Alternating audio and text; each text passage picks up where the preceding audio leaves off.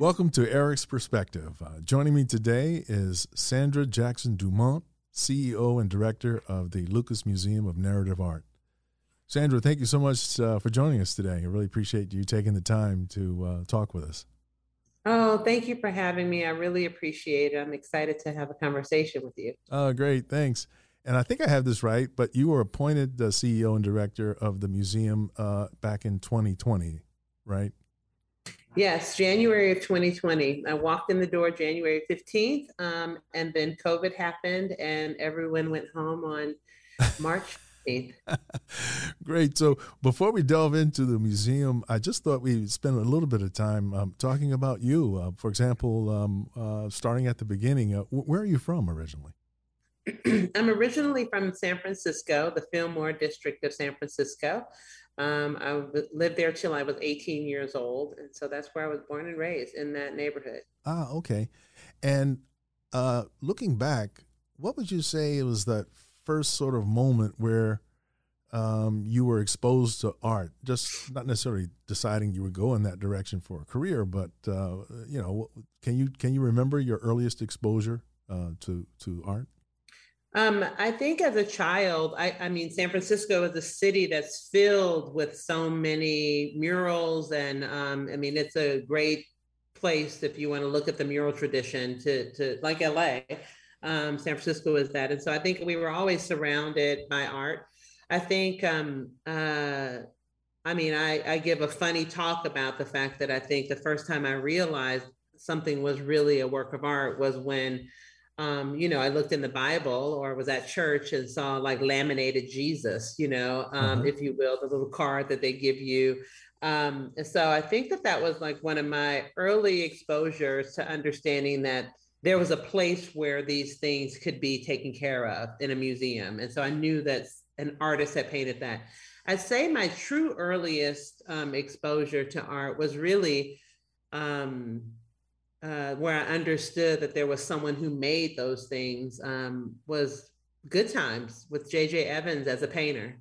The great Ernie Barnes, who painted those incredible works that were featured on that show. And so I knew that there was an artist, so I knew there was a maker, and I knew that there was a skill set associated with making things. And so I think that was probably where I understood that it's a profession, and so those things together, I think, really helped me understand that. Oh, excellent. And did you also go to, well, you said you were in the San Francisco area until you were 18, so you obviously went to high school, junior high, and all the rest of that there. Did you take art classes when you were in high school or middle school? When I was in high school, I don't really remember if I took any art. I remember drawing in middle school. And I can't remember if it was just in between periods or not, or like just to fill my day. But in high school, I did take an art class. And I went to George Washington High School, where there's incredible works of art in that school. And there's WPA murals, and many of them have, I think, were in threat of being whitewashed most recently. But there are also, the football field had a relief sculpture by a great American artist, Black artist, Sergeant Johnson, and that painting, that relief sculpture, which was the width of the football field and 2 stories high. I didn't know the entire time I was there in high school that was made by a Black artist. It wasn't until I later on studied art history and realized that I was looking at my high school in a book. Wow. Do you know if it's still there? Oh yeah, it's still there. It's actually it's a structural piece. It's in the wall. Okay. Yeah. Fantastic. And so you went to college. Where did you go to undergraduate school? I went to undergrad in Northern California, in Northern California, Sonoma State University. I'm a proud product of the California State University system. And so I went to Sonoma State University. which was a small liberal arts college. And years before I got there, people like Intisaki Shange taught there and folks like that. Oh, Yeah. excellent. And so when you first started out, what was your major? Biology. Biology. No one ever asked me that question. They just asked me what my degrees are in. They never asked me what I started out in. That's a great question. Started out in biology. Yeah. Oh, excellent. And what attracted you? What attracted you to that as a major, biology? Well, when I was younger, I really wanted to do something that was important. I'm the first of 5 children. I'm the fifth of 5 children to be born, but the first of my siblings to go to college, and the second to graduate from high school, of the 5 of us. And all my siblings are amazing people who I credit with keeping me out of trouble. And they. I really found a need to want to be a doctor. One, because I was decent at the sciences. I was curious about the human body. I was really interested in helping people. Mm-hmm. And I grew up in a community where people suffered from diabetes and a lot of different things, including in my household, my mom. And so I spent a lot of time at hospitals. And so I thought this is an incredible thing. And also, to be a doctor is a reputable kind of field to go into. And and it also seemed to have a lot of social kind of clout at the time, I mean, it still does. And so I really thought that that's how I could, 1, make a living, 2, make a difference, and 3, actually contribute to my community. It wasn't until later that I realized that I could do that in many ways. Excellent. I think we're all the better for it, and we'll get into that in a minute. But at what point did you change majors? So I'm assuming you were started out as a biology major, but then you went into, was it art history, or do I have that right? Yeah, so I started out in biology. It was my senior year. One of my friends who is an LA native had gone on the international exchange program to, she went to the Caribbean, interestingly enough. And I was just like, wow, what is that like? I didn't have a passport. I don't think I had traveled anywhere beyond like kind of California. Oh, I'd been to Mississippi, which is where my family's from, but I hadn't been anywhere else really. Mm-hmm. And I'd maybe been to, visit some other places, but Tennessee, places like that, but I'd only traveled in the US. And so I went to the exchange office to see if I could do what she did. And I realized that I could go on a national student exchange. And so when I did that, I went to New York City on exchange. And it was like, at the same time, it reminded me of the Bay Area, like bigger, grittier, more robust version of the Bay Area, politicized, all that stuff. But the thing that really struck me was that I was also very much interested in the arts. And so I had taken an art history class in undergrad as a part of my just matriculation requirements, and fell in love with the stories, interestingly enough, now where I work. And I fell in love with the stories behind the art that the professors were telling. And I also loved that these were like really kind of corny Poindexter type personalities, but actually had like the intellectual heft of the greatest among us. And I felt like they could position ideas in interesting ways. So I went on exchange to New York. I actually studied organic chemistry and took some painting courses. So I went back to my home campus, and I changed my major, and I studied studio art and art history. And that's how I ended up where I am. Oh, excellent. And so the studio art part, was that drawing and painting and that sort of thing, or? It was drawing and painting, and I took ceramics courses as well, printmaking, so yeah, it was a varied series of practices. And I'm curious, do you still engage in your own creative expressions through art? I don't make objects anymore, but so no, I'll just keep it there. No, I don't make objects or make art anymore. I participate in so many other creative efforts socially, Yeah. whether it's dancing or just, making little drawings and things like that myself, but I don't present myself as an artist. Okay. And when you took art history, I'm also curious to know, was there much talk in the classes about African American art? It's so interesting that you asked that question, particularly because that actually was one of the challenges I had when I went on exchange to New York. I took some art history courses, and I had taken an art history course in undergrad in California. And the professor was really progressive, Michael Schweigert, who's an incredible instructor. Even my Flemish art teacher was incredible. I had really great art history professors in undergrad in California. Michael really taught a course on contemporary art, and he also taught a course on modernism and modern art movements. And so it was in that class that I had learned about the Black Arts Movement. I learned about, just OBASI. I learned about, which is the Organization of Black Artists. Anyway, just all of those things. I learned about women artists that were kind of undervalued. Then I went to New York and I went on exchange to Hunter College, and there was like the basic Jansen's art history that I needed to take to kind of like ground me in the history of art. And I found that I was coming into that class with almost the appendix before walking into the class. I had learned all the stuff that would be in the addendum to the book before I read the book. And I found that to be really interesting. And so while I was there, I had an internship at the Studio Museum in Harlem, which is the beginning of so many things.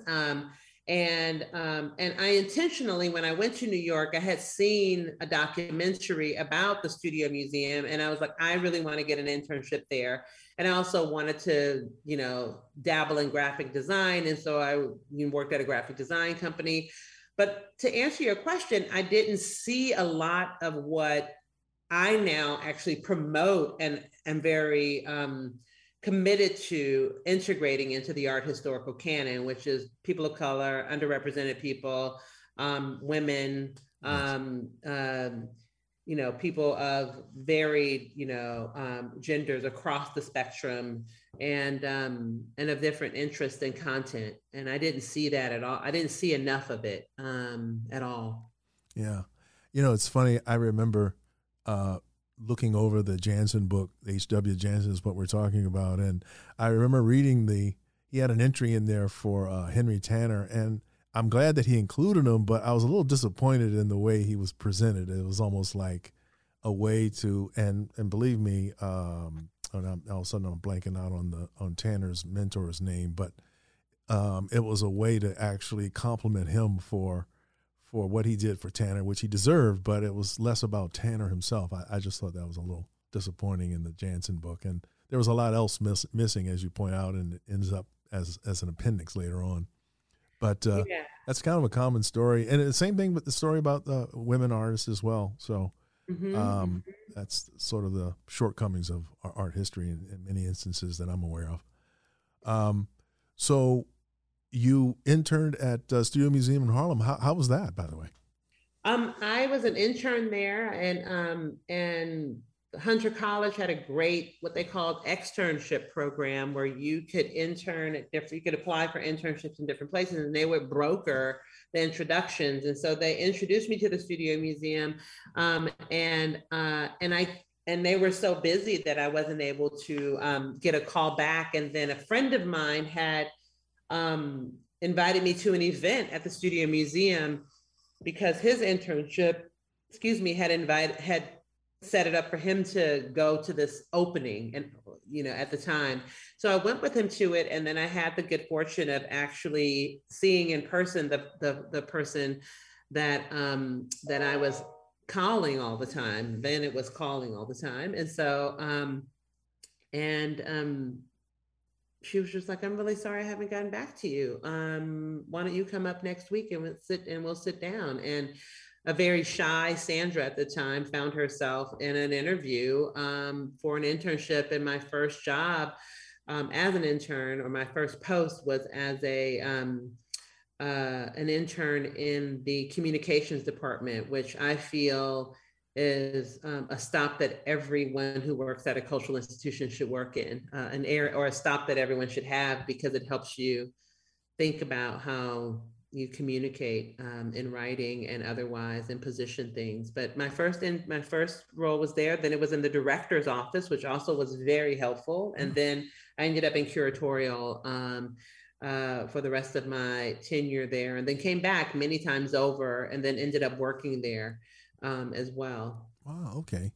And in the interim, so you, after you graduated from Sonoma, you went to graduate school, right? Yes. And where did you go to graduate school?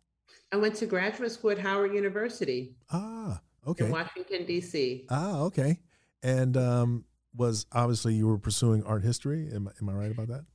Yes, I decided to study art history at that great school there. Yeah. I mean, I think that's fantastic because Howard probably has has a storied history on with art. James Porter and David Driscoll and all those folks down there did a fabulous job. It has a tremendous collection. I think is still intact, if I'm right about that.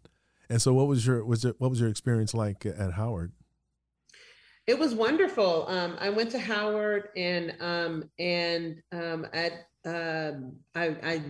felt like I chose that school because exactly the same things that you mentioned.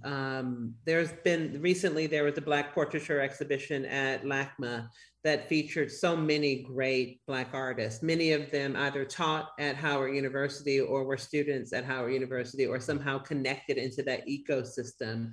Not the least of which were the great Tritobia Benjamin,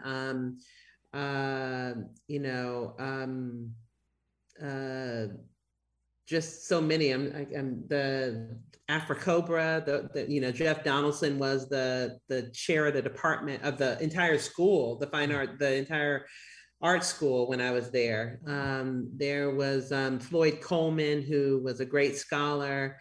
Just incredible people. Lois Mailou Jones, because I was a student at Howard University in the art program. Dr. Benjamin was the leading scholar, Tritobia Benjamin, on Lois Mailou Jones. She actually couldn't travel with her, and I got to travel to New York City, a very young Sandra, with the legendary Lois Mailou Jones to New York City, to an opening at the Studio Museum in Harlem, no less, where I saw artists like Herb Gentry, artists like, scholars and curators like Lowry Sims, who all of these folks later became like true friends and mentors of mine to date. And so I think that the Studio Museum and has continued to play a role in my life, but Howard University, I think, has not only been something that's been important to me intellectually, but a place that also, I think, oftentimes can be underestimated for its social connections that lead to professional excellence, I think. Yeah. And the collection alone there is phenomenal. Most historically Black colleges and universities have incredible art collections. And Howard is not nearly the least among them. It's really a great collection. Yeah, absolutely. Yeah, absolutely. And what an opportunity to travel with Lois M. Jones up to New York. I'm getting goosebumps hearing you describe that. That's fantastic. And of course, we should mention Elizabeth Catlett is a graduate of Howard University as well. Another legendary artist who is no longer with us, but contributed so much to the canon. Yeah. I mean, just to be able to, walk the halls where these folks were. When you are a graduate student in art history, they allow you to have a space. Like if you want it, you can either work from home or you can have a little space. And they opened a room and it had like all the slides and all this stuff. And, there was like some of James Porter's stuff that was still there, first Black Rhodes Scholar. It's just like, you're sitting there and you're just like trying to reserve your little corner, but it's this storage room of like all this iconic history behind you. And oh my goodness, you can't help but to like pick up a piece of paper and be like, it's the thinnest paper in the world, back because that's what they use. But you were like, wow. I can imagine that must have been extremely beneficial and exciting all at the same time being down there. So after you earned your degree from Howard, what happened next? Where did you go? While I was in graduate school, I was teaching high school at Duke Ellington School for the Arts, which is a world-class, world-renowned arts high school, visual and performing arts high school in in DC. And I was working on exhibitions and curating shows and doing stuff like that. But after I finished graduate school, I got accepted to a fellowship at the Whitney Museum of American Art. It's called the Independent Study Program, affectionately known as the ISP program, which is a Marxist theory program centered in the arts. And so you study every, Fanon, Frantz Fanon to Michel Foucault to Derrida, Nietzsche, Benjamin. You learn, and you're not reading a lot of that for the first time. You're actually applying it to artistic practice and conversation, so that you're actually unpacking works of art through a lens that is highly critical of the purpose and function of art intellectually and or in other ways socially. And so it's a year program, and I was a curatorial fellow. They had curatorial fellows, arts fellows, or studio fellows, and critical studies fellows. I was a curatorial fellow, so I curated an exhibition with a couple of colleagues. I also showed work in the art show as well. And so I moved to New York after DC, and I participated in this program, and it was fantastic and challenging and incredible. And it actually pushed me into a different type of museum, because I was, all of our time was spent at the Whitney in their programming area, and with curators, et cetera, and with educators. So it helped me understand the practical nature of building an exhibition, working with complex ideas to make them accessible to the general public, and while at the same time making sure that one doesn't dummy down the content, but makes it something that people really are interested in and that they find themselves connected to in compelling ways. And so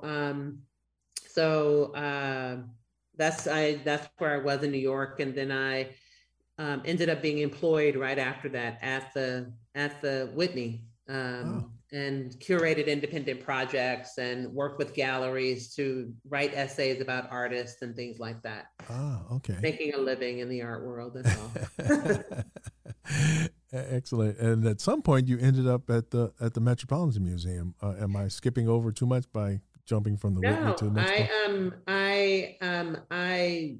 While I loved being at the Met, I also worked at the Studio Museum and the Seattle Art Museum. I worked in other places, and I never wanted to work at the Met, but it was just such an incredible opportunity to re-envision the programming that was being done there, and also create, whether it was very academic programming, so funding fellowships or working with school children or designing curriculum for the city, or or pulling together major convenings for artists like Kerry James Marshall, or for any number of artists, or creating and building a conservation program in India.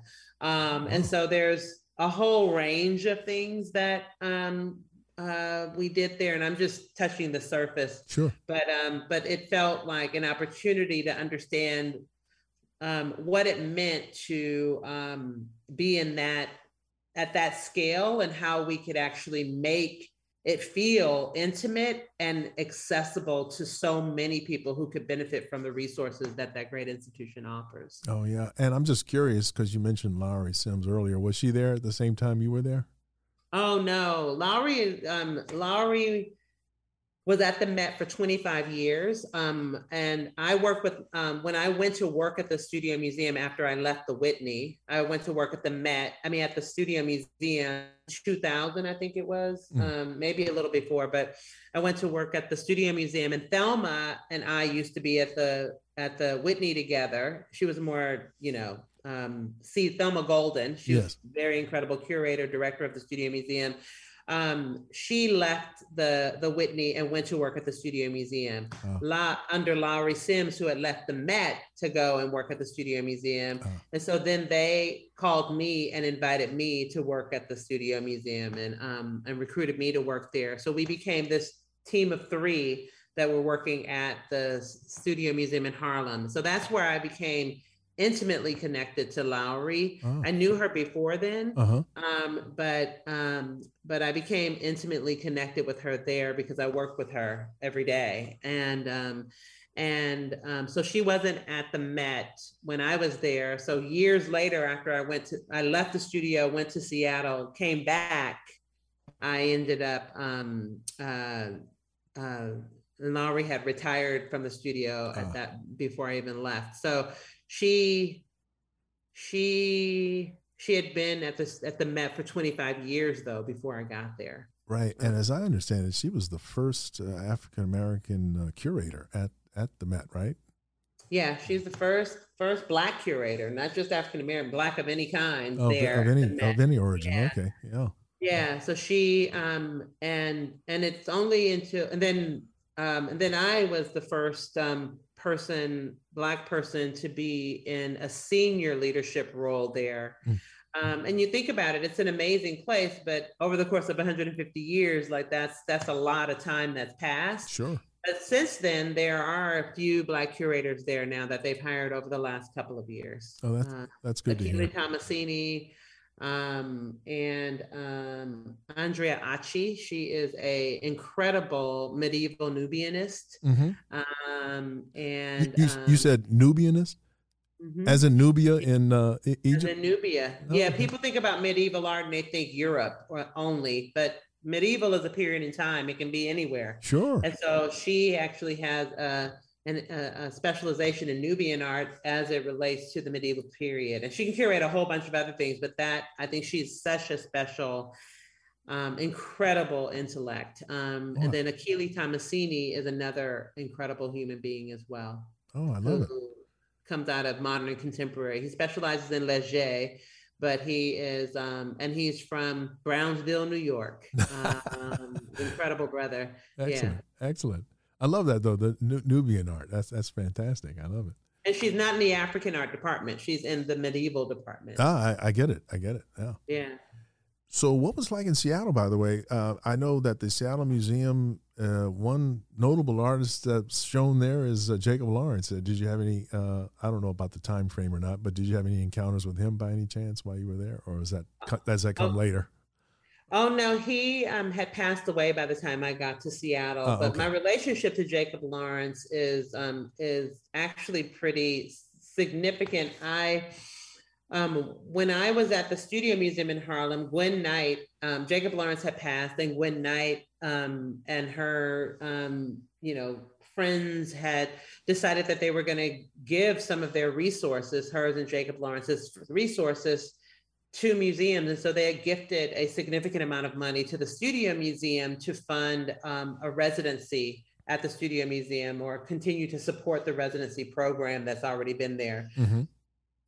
Excuse me. I left the Studio Museum, and they also funded a teen program that I oversaw there, or I built there. So I left there and I went to Seattle. And when I got to Seattle, the then director of the museum was an incredible woman named Mimi Gates. She is the stepmother of Bill Gates Jr. So she's married. She was married to Bill Gates Sr. Okay. And Mimi Gates is the museum director, and she hired me at the Seattle Art Museum. And when I got there, she told me that she wanted me to be the curator to oversee the Gwendolyn Knight Jacob Lawrence Prize. And so over the last since 2006. Is it 2006? No, since 2006. I've been giving every other year. I give a prize to a Black artist who shows promise, who is not necessarily emerging, but is not necessarily super well known. All of those artists that we've given that award to have since become very well known. So you have Theaster Gates. Actually, this past year, I gave it to Lauren Halsey. Oh. And Lauren is an LA through and through artist. And she has a show right now at the Seattle Art Museum. They get a show and they get money.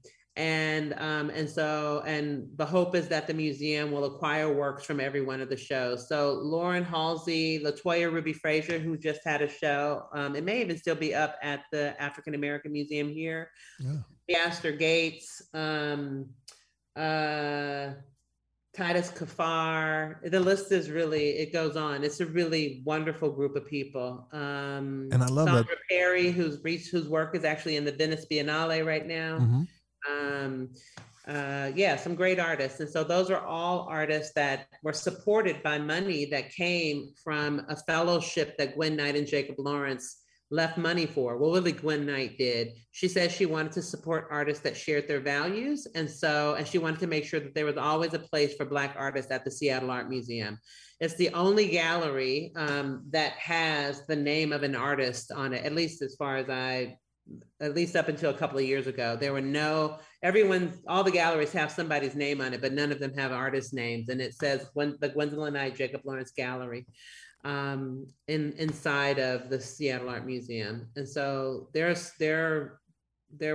support for artists continues. I think that's fabulous and obviously very important for the development of artists that we may not otherwise have exposure to. For those viewers and listeners who are not aware, Gwendolyn Knight is an artist herself and was the wife of Jacob Lawrence. Yeah, and he taught and lived in Seattle for well over 30 years, and was a tenured professor. I think he might have been the first artist in the country to receive, or maybe he's one of the few artists, certainly I think the first Black artist to receive tenure at a major university. And he was beloved in that city, and they rode the bus every day. They rode the bus everywhere. They didn't drive. Oh, wow. I love that. I have great stories about them if you ever want to hear them. Oh, no, absolutely. And those are great stories, too. It's nice to see their commitment to continuing the support of artists and so forth that require it and need it and deserve it so much. Yeah. Okay, so now let's see. You were at the Met, and from the Met, you came to where you are now. Is that right? Yes. Okay. Came to the Lucas Museum, yeah. Excellent. So I think maybe we should, can you tell us a little bit about the Lucas Museum, which is, if I'm correct, it's still under construction, right? It is still under construction. I'm thrilled to say that I stood on the 5th floor of the building earlier this week and saw the view of Los Angeles that I think is going to be a new view for Mitty. We're a museum dedicated to the art of storytelling, and we believe that through visual storytelling, the museum will expand the role of art and museums for society. The museum is an institution that we hope will inspire thought-provoking ideas and conversations that are relevant. And we also want them to be relevant within and beyond our geographic boundaries. We definitely want to be about the local, but we think that what happens locally and the conversations that we're having really can radiate and be a part of what's happening in the world, and they're tethered to what's happening in the world. Yes. And we think that one of our other efforts is to really catalyze more connected and empathetic spaces, so that we believe that this museum and what we do here will connect us to create a more just society. That is our moonshot. Oh, I love that. And so when you say connect elsewhere, I'm assuming because this is the age of electronics, that obviously that's one way people can access by going online, I'm guessing. But does this mean, and I know a lot of museums do this anyway, traveling exhibitions and Will you also have like satellite spaces and things like that, or I'm not sure exactly how else you plan to reach out. I was just wondering if you could tell us. Yeah. So I right now I don't see us having a satellite space, especially since I'm trying to just get this building open.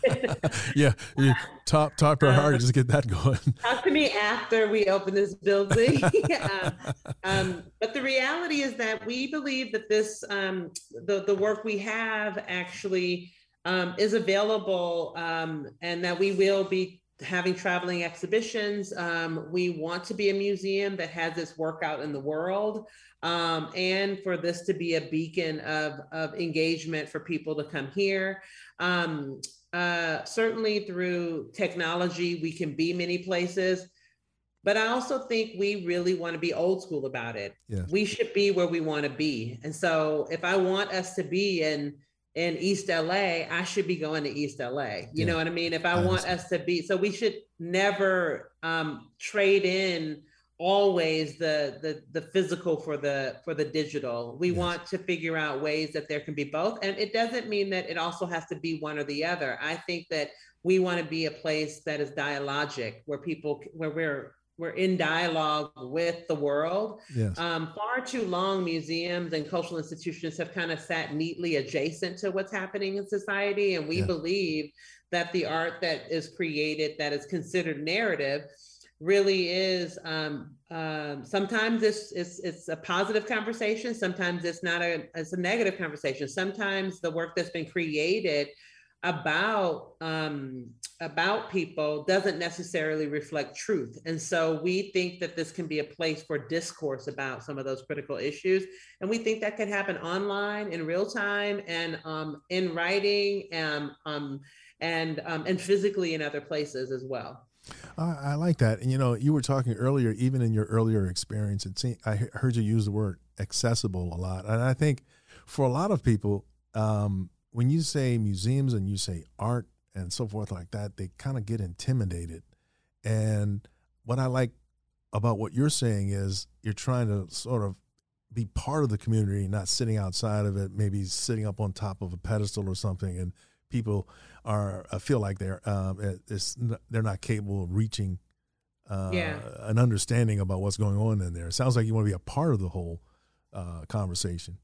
Yeah, I've done studies on how people are engaged in museums, and there are a couple of things that are often said, and I feel like I think people assume, or what they get from reports is that people don't feel welcome. That's what a lot of content gets boiled down to. A lot of the interviews is that, people don't feel welcome. The community doesn't feel welcome, or they don't understand, or they feel like you're too elite, or they're intimidated. Yes. And then when I have gone beyond the report and into the comments of many of these reports that I myself have commissioned at times, what is really being said, or when I'm in interviews or in conversations with people, is that it's not that people are intimidated. They're just not interested in what you're presenting at times. In some cases, it is really, truly that simple, because it's more intimidating in some ways to go to Neiman Marcus or some other clothing store that actually is a luxury brand, because it feels, like you're walking into something where the price of things, all these things, Yes. That people most of them have guards and those things. But our people of color, people in general, people that are from varied backgrounds, make their way to those stores. Yeah. If for no other reason, just to window shop, you know what I mean? But we make our ways to those stores. And we also will save our money to buy the thing that we really want. Mm-hmm. And so if we translate that idea into cultural practice or into museums, there's a reason why people sometimes don't consume some of the things that are happening in cultural institutions. And I don't mean they need to be popular or they need to be anything other than what they are, but we do need to pay attention to connecting with people like you would any other product that you would be trying to share with people. And I think the art world has historically been an institution, or the arts have been institutions that are kind of have created the reputation for themselves that people don't get us. They aren't cultured enough. They don't know. They think, and I think that creates a safety for a lot of people that are functioning in these spaces, because it creates a hierarchy and a specialization. For me, I actually, I love when people go on tours with me, or they do things with me, or people that I find also compelling, because they are like, I get that. I can ask a question. I can share my point of view.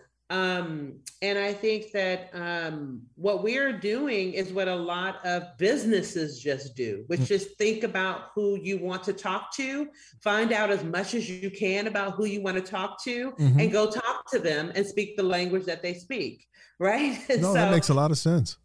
Yeah, and I think that I also want to say that one of the things that I have found is that the most under-resourced people in that I have ever connected with, whether they're my family members or people or myself at a certain point, or studies that I've done, almost everyone understands what a museum is. Oh, okay. And they understand that's important. That belongs in a museum. So when you go to like a Nike or something like that, or a shoe store, you walk in, and if it's nicely designed, what do you see? You see a sneaker, you see a tennis shoe, a sneaker, a shoe on a podium with almost like that worker behind you. And it's a sneaker or a purse on a podium. And they'll even go so far as put a plexiglass box on it to make it feel like a museum. So there are all these like subtle cues that come from this place that creates value called a museum, and so people are like, you belong in a museum, or that belongs in a museum, or I want to be in a museum, and so people understand the purpose of them. We just need them to feel more soulful and intellectually rigorous in a way that doesn't create intellectual oppression, where there's a distance between the idea and the person you're trying to connect to. And so I think that people get museums, and maybe it's because I'm working from that place that I've seen a real abundance of participation in a lot of work that I feel like we've been doing in museums that I've worked in. But hands down, I think that some people most people don't consume certain things because they're not interested in that. When you say that, I can remember having discussions with professionals in the art world, and some of the feedback I was hearing is that what you've just said is especially true with young people who are like really into social media and so forth, and perhaps things aren't as interesting and attractive to them because they're they're satisfying that need in other ways. Do you think that's a valid point? Have you noticed that? No, I don't think. I think if you were to walk in, when I worked at the Seattle Art Museum, we did a 5-year study funded by the Wallace Foundation, and it was focused on 18 to 35-year-olds. So that was between 2005, 6, and 2015, 13, 14, something like that.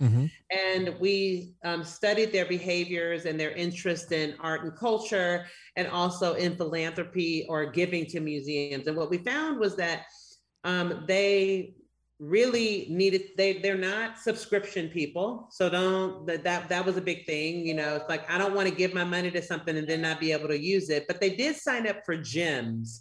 And so, and when they signed up for a museum or a cultural institution, and when they were interviewed, they would say, if I signed up for a gym and I was moving and I couldn't use my membership anymore, I'd want to shut it down and then make sure that I wasn't charged anymore.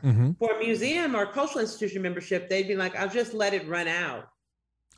Because I know that it's going to a good cause. And they also saw, so that's one piece of it. I also think that what I found there was that when we did a study of the museum's attendance, there was 33.3% of the people that came to that museum were between the ages of 18 and 35. Oh, wow. If I added people below the age of 18, I'm sure that number would go up, because it would include school groups and families, et cetera. So it would go up dramatically. But the membership was not that. I see. Because there wasn't that kind of participation from a membership point of view. That's just not how that community or that age demographic ran through the world. At the time when I started the study, I was squarely within the demographic. By the time I was done, I was outside of it. So I actually was one of the people that was kind of like, I didn't fit in that. I didn't consume culture that way. I would never have a subscription to the opera because I wouldn't want to be so pinned down to coming every whatever day. I wouldn't buy tickets to a football team or a basketball game or something. Right. I wouldn't buy season tickets. That's just me. Oh, there are other people that sit outside of that. The same thing is true when I went to the Met and I ran those same numbers, and literally 33.3% of the total attendance of the Metropolitan Museum of Art fit within not the membership, but the attendance numbers were between the ages of 18 and 35. When I took people younger than 18 to 35 or younger than 18, that number went up to 42% of the people that were actually coming to the Met on an annual basis at that time. Almost half of the population fit in the younger demographic, which tells us that they actually are coming to these things. But when we measure participation in museums, we often do it through how people become members. I see. And so it's actually really phenomenal. This generation of young people on social media, they want to come to museums and they want to take pictures of stuff. They want to come to the events. They want to be, but they are doing what I found in Seattle to be the magic ingredient. And it's what we do for our board members, but we just need to remember that we need to do it for the general public, which is that they want the social and the intellectual to happen at the same time. They want to think about when you go to an event as a commissioner or as a community member, there's a cocktail reception. So the social people talk, and then you get to look at the works of art. Right. For the general public, we're like, go look at art. Right. And so we have to create these spaces for people to kind of come together in intimate and social ways with art and culture. That doesn't mean drinks. That doesn't mean all of those kinds of things, but it means creating spaces where people can play and think at the same time, and those aren't considered mutually exclusive. Okay. And I'm assuming then that's gone into the design of the museum. Is that right? We're working on that. Yes. All the things that we do, we really want to make sure that we're very specific about the kinds of experiences that we're creating. Every experience won't be that, because some people do just want to come and hear a lecture or hear a talk and participate in a conversation. Some people want to walk the park, the 11-acre park that we're creating. But perhaps they can walk the park with artists, or they can walk the park and we can do poetry readings while we walk the park. At the Met, our live arts team that I oversaw, we had something called the Museum Workout, where we commissioned dancers to choreograph an entire workout through the entire museum. And so you would stand in front of a work of art and you would hear about the work of art while you're moving in the galleries. Oh, wow. So it's really like thinking differently about space and place and the purpose of it. So museums less as temples and more as temples and living rooms and dance halls and classrooms. You know, they can be all of that if we just let our hair down a little bit, you know? I love that. I like that idea a lot. Yeah. And I think all of us, not just here, not in the Southern California area, but people coming to visit will be in for sounds like a real treat, for sure. Can you talk a little bit about the collection? I was just curious, so that folks understand, because the museum is called the Lucas Museum of Narrative Art, and you mentioned earlier that the art is telling stories. And so, how does that play out? Can you give just a couple of examples of how that might play out? Oh, sure. So the number one question people ask me is, what is narrative art? And I often ask them back. I usually say, why don't you tell me? I'll tell you what it is from my point of view, but you tell me what you think it is. And so I'll ask you that really quickly, Eric. Well, the first thing that jumps into mind is, so when I opened my gallery in 1988, it was with Elizabeth Catlett, and she had a series called I Am the Negro Woman series. And that was just obvious narrative art. She had 14 panels, originally 15, but 14 panels that told the story of various experiences and contributions by African-American women over the years. And so the first thing that jumps into my mind, and that's kind of an obvious one, but that's what really immediately came to my own mind. This art that in this case tells the story about black women, and of course it was done in the 40s, so black women up to the 1946, 47 era. Yeah. Well, you hit it on the head. The narrative art. Well, narratives in general are the stories we live with, right? They're what's around us. They're also the stories that we actually manufacture at times. Yes. You see it in media, you see it in your loved ones, you see it everywhere, right? Yeah. You can construct narratives. But under all of those circumstances, they inform how we view and understand the world. They give shape to, and they inform characters. They inform real events. They inform imagined realities, and they also inform systems of power. And narrative art gives visual form to very specific stories, or and the meanings and actions and the intentions behind those stories. They are often readily apparent in the arrangement of the figures that are presented, or the representations of some actions, icons, symbology, that all can create narratives. Narratives can also be suggested through mood and atmosphere, or the use of symbols, as I mentioned. But the perspective of the viewer is super important in narrative art. And so people bring their own ideas and issues and ideas to works of art in general. And then there's the intention of the artist, but there's a lot left to interpretation. Right. And I think that narrative art also reflects human experiences and aspirations, and they can be read across time, culture, and language. And so the term narrative art really had its first appearance like in the 1960s. And visual storytelling has always been a central function of art. So much of the art world has kind of been shaped around this notion of narrative art in many ways. Our approach is to take an inclusive approach to visual storytelling, exploring both academically rooted and mass-produced art forms.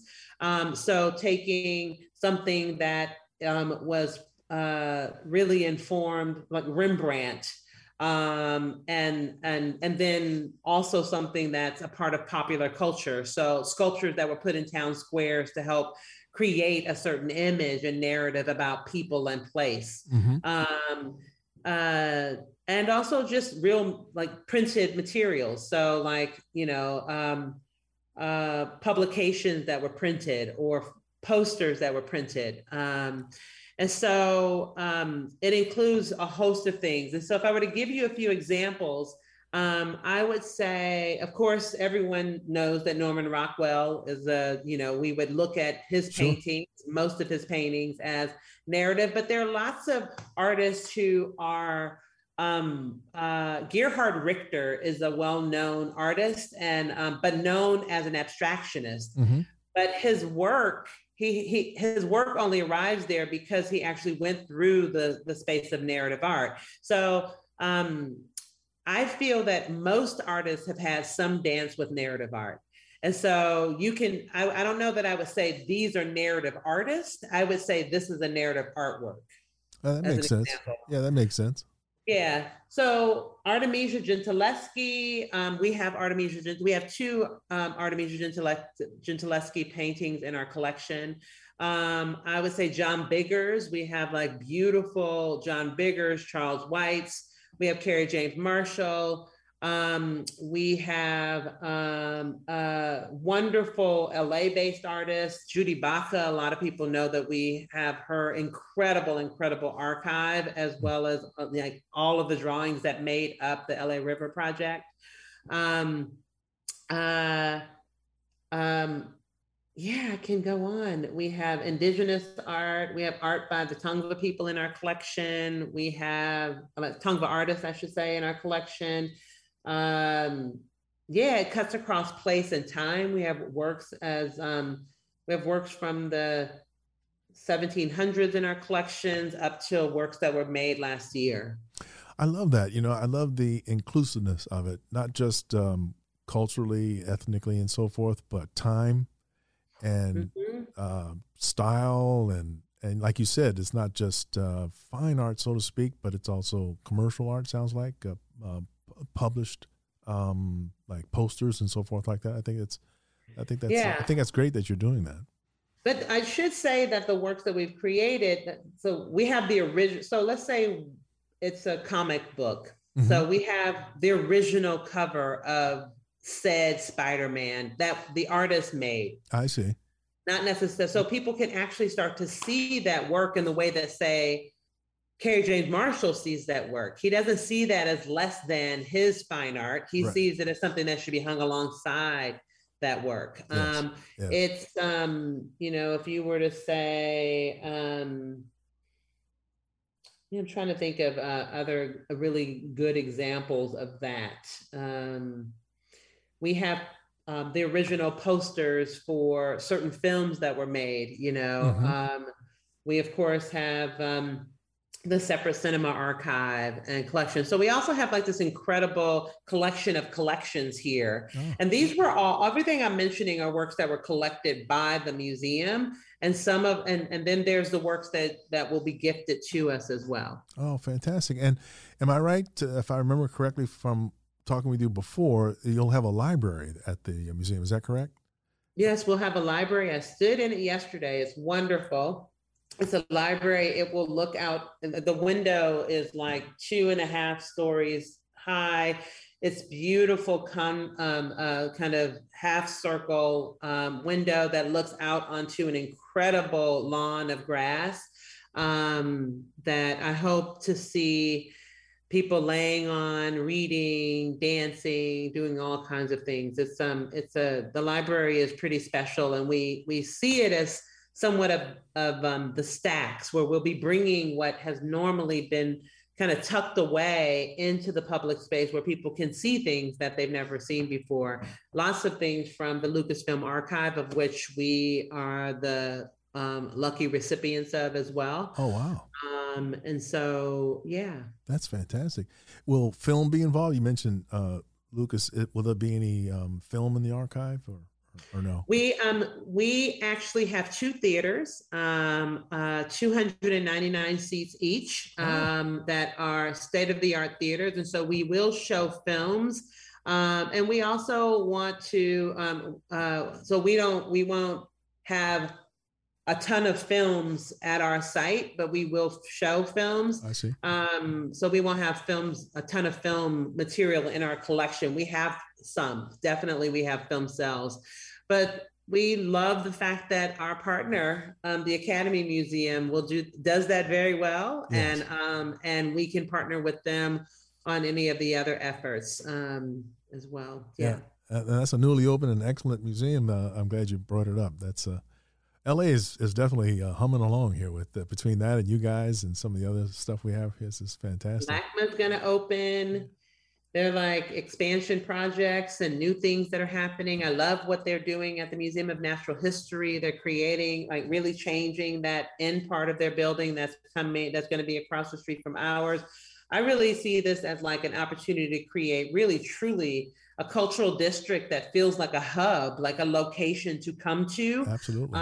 But also be people's backyards. I'm a firm believer that people shouldn't have to go to a whole bunch of other cities to get something they can get in their neighborhood. I think they should be able to come and walk over to a place. And I think even if they can't walk here, they can get off the train and then walk. Absolutely. Absolutely. But I think this is a good moment for Los Angeles. I'm excited about being here. It's a city I never imagined living in. I grew up coming here as a child, visiting my aunt who lived in Carson, actually, and my mother's older sister. And I never imagined living here. And I can't imagine being anywhere else at this moment. It's such a great, it's an incredible moment in this city. It really is. I couldn't agree more. I'm very excited. And so that kind of begs the question, about when do you think the museum will be open? I know that's probably a tough one because sometimes things get delayed. I know COVID probably pushed everything back quite a bit, but do you have any idea? Yeah, we're saying 23, 24 is when we hope to be ready. But that's all I can say right now. Oh, sure. Not to pin you down. Yeah, no, I'm also just one who's always trying to like speak the truth and point to hope, this kind of thing.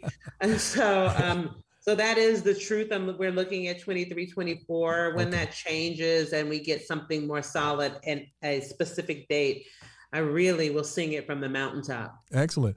And so that gives me this chance to ask, for those viewers and listeners who want to kind of follow what's going on, is there a website or is there any other method that they can reach out and find out what's happening? Yeah, lucasmuseum.org is our website. You can also go to our Instagram. We post periodically there. And that's Lucas Museum. If you type that in on Instagram, Twitter, Facebook, we sometimes host conversations in those spaces. We do a lot of talking about other cultural institutions in the city and other things that are happening. We've really been trying to, since I got here, we've tried to be where things are happening, not just trying to create more. We're trying to support what's there and participate in what's in other places, and then also do some programming, but we needed to put our heads down and really get ready for what will really truly be a big moment for everyone working here. And I think I keep telling folks, we're not just building a building, we're building a 200+ year proposition. That's what this institution is. Yeah. You don't build museums and they go away tomorrow. Like, the whole goal is to actually have them live in the world in a way that what was once considered just an institution or a new proposition in the Whitney, the Studio Museum, LACMA, the Natural History Museum, the Victoria and Albert Museum, the International Center for Photography. All of these places were places that at one point people were like, why do you need to build that? Yeah. And MoMA, you guys don't need an institution dedicated to modern art, but there wasn't one dedicated to that. Right. The same thing with, the African American Museum here. Like, there needed to be an African American museum so that there could be carving out of space and research and depth and collecting practice and all of that stuff, so people could really see it and it be, unpacked and supported. The same thing is true for, photography, which was the stepchild of the art world for so long, and it wasn't until some institutions like the International Center for Photography said, we're going to go and create a place in the sun for this work. Narrative art, which is interesting, we're doing the same thing, but narrativity fits into every single thing I just mentioned, whether it's fashion or style or photography or in any of those things. And so we actually will be very much like those places where we will need to stand the test of time. And so it's a good moment. It's really it's fantastic. I am very, very excited, and I'm sure everybody is eagerly awaiting the opening of this museum. I want to thank you so much for joining us today and sharing your perspective, Sandra Jackson Dumont. And I want to ask everybody to be sure to be on the lookout for this museum. Follow what's going on the website and the social media outlets, as she mentioned. And don't forget to subscribe. Thanks for joining us at Eric's Perspective. Thanks so much, Sandra. Appreciate it. Thank you so much. Really appreciate it.